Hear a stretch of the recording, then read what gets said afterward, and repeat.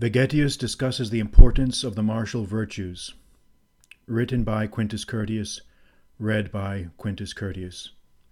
May 7th, 2023.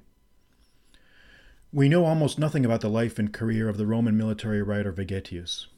Historical references in his books suggest that he flourished in the late 4th century A.D. His work on Roman military affairs, De Re Militari, on military science, is a revealing window on the state of the empire's military preparedness in its author's era. Gibbon, Decline and Fall, chapter 27, speaks respectfully of Vegetius, calling him, quote, a military writer who had accurately studied the genuine and ancient principles of Roman discipline. The 5 books of the De Re Militari were dedicated to the Emperor Valentinian. They contain much that is obsolete, of course, but here and there are studded with timeless observations that cannot fail to enlighten our own confused age. We will discuss some of the moral factors that he identifies in the first book of his treatise. Discipline. The secret to Rome's preeminence in military affairs, he notes, was iron discipline. We find that the Roman people brought the whole world under their sway for no other reason than the exercise of arms, the discipline of the camps, and an attention to the other military arts. Nulla enim aliare videmus populum Romanum orbem subegisse terrarum, nisi armorum ex exercitio, disciplina castrorum, usque militiae. Other nations may have had certain advantages over Rome, but they could never equal her in discipline. The Spaniards surpassed us not only in numbers, but in strength of body. We were always inferior to the Africans in wealth and the resources of subtlety and stratagem. And the Greeks, beyond dispute, were far superior to us in a genius for arts and all kinds of knowledge. But to all these advantages the Romans opposed an unusual care in the choice of their levies and in their instruction in the use of their arms. They thoroughly understood the importance of hardening them by continual practice and training them in the field of Mars to every evolution that might happen in the line and in action. The Romans took military matters seriously and devoted to them unending attention. Rigorous training is a matter of life and death. Anyone sending men into battle without proper instruction can expect only disaster. No one fears to do that which he is sure he has been well prepared for. Indeed, in warfare, a small number of well-trained men is more ready for victory, but a multitude of inexperienced and untrained men are invariably exposed to slaughter.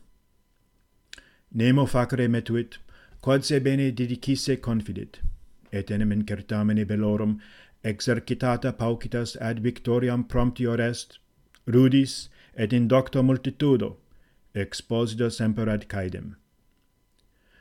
How should the best men be acquired and trained? Vegetius offers specific guidance. The age of puberty is the ideal age to initiate military training, for the mind is most impressionable. With regard to a man's size, his height is not as important as the robustness of his body, and an examination of his face, eyes, limbs, and deportment will often tell us a great deal. Vegetius notes with anger and sadness the decline of Rome's military in his own time, and places the blame squarely on the effects of luxury, moral corruption, and apathetic leadership. An army raised without proper regard to the choice of recruits was never yet made good by length of time, and we are now convinced by fatal experience that this is the source of all our misfortunes.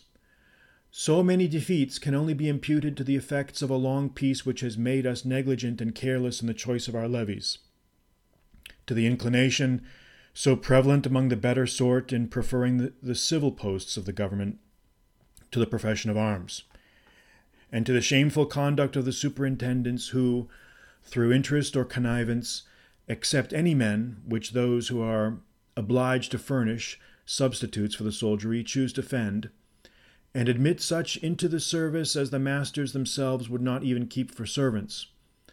Whence it appears that a trust of such importance should be committed to none but men of merit and integrity. Exercises and training. Recruits should be thoroughly taught how to drill and perform maneuvers, with special attention to the kind of running and leaping found in actual battles. Becoming a proficient swimmer is also critical, since soldiers will often be required to ford streams or rivers, both in the advanced and when exhausted in the retreat. Training in weapons cannot be emphasized enough. A slashing motion with the sword is far less effective than a thrust, which only requires several inches of penetration to be fatal. The armatura. Thorough drill with various weapons, a system called the armatura, should be the backbone of peacetime camp life. Those who excelled in the performance of the armatura were rewarded. Those deficient were put on diminished grain rations. Training with swords, the javelin and the sling, should receive equal attention.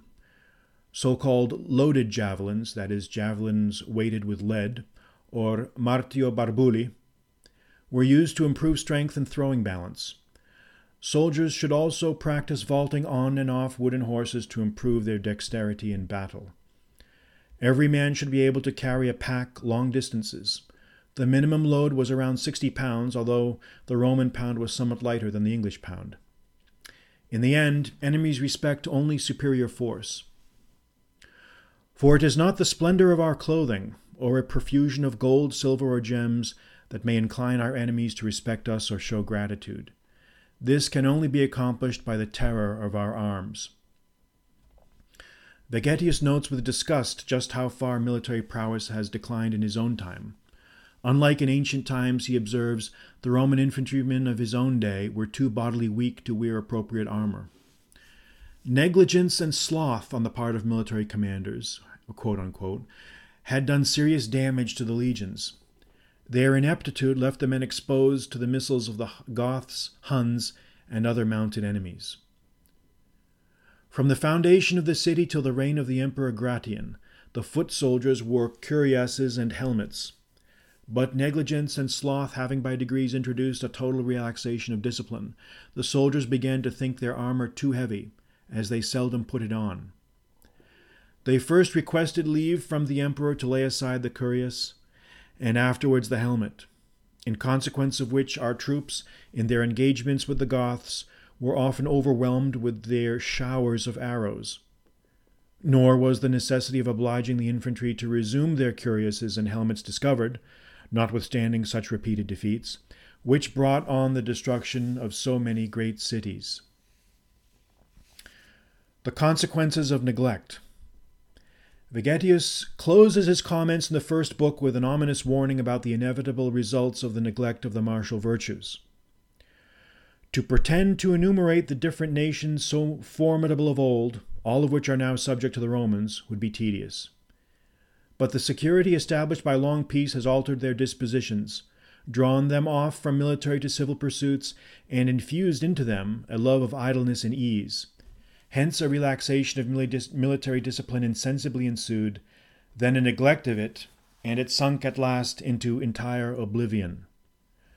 Nor will it appear surprising that this alteration should have happened in latter times, if we consider that the peace, which lasted about 20 years or somewhat more after the First Punic War, enervated the Romans, before everywhere victorious, by idleness and neglect of discipline to such a degree that in the Second Punic War they were not able to keep the field against Hannibal. At last, after the defeat of many consuls and the loss of many officers and armies, they were convinced that the revival of discipline was the road to victory, and thereby recovered their superiority. The moral corruption bred by indolence, luxury, and a long peace is an old theme in history. The concerns of Vegetius are shared by us today. Like him, we look upon the state of military preparedness and the contemporary social scene with ever-increasing alarm. Physical fitness levels in the youth have plummeted. Social agendas have been given preference to readiness and performance, and political leaders seem unconcerned that military recruitment levels have fallen to dangerously low levels. The question is whether reforms can be instituted before the arrival of disaster, or whether, as human nature is ill-suited to the recognition of unarrived dangers, a cataclysm must take place before a people recovers its senses. It is a question that will be of the utmost significance for the United States in the coming years.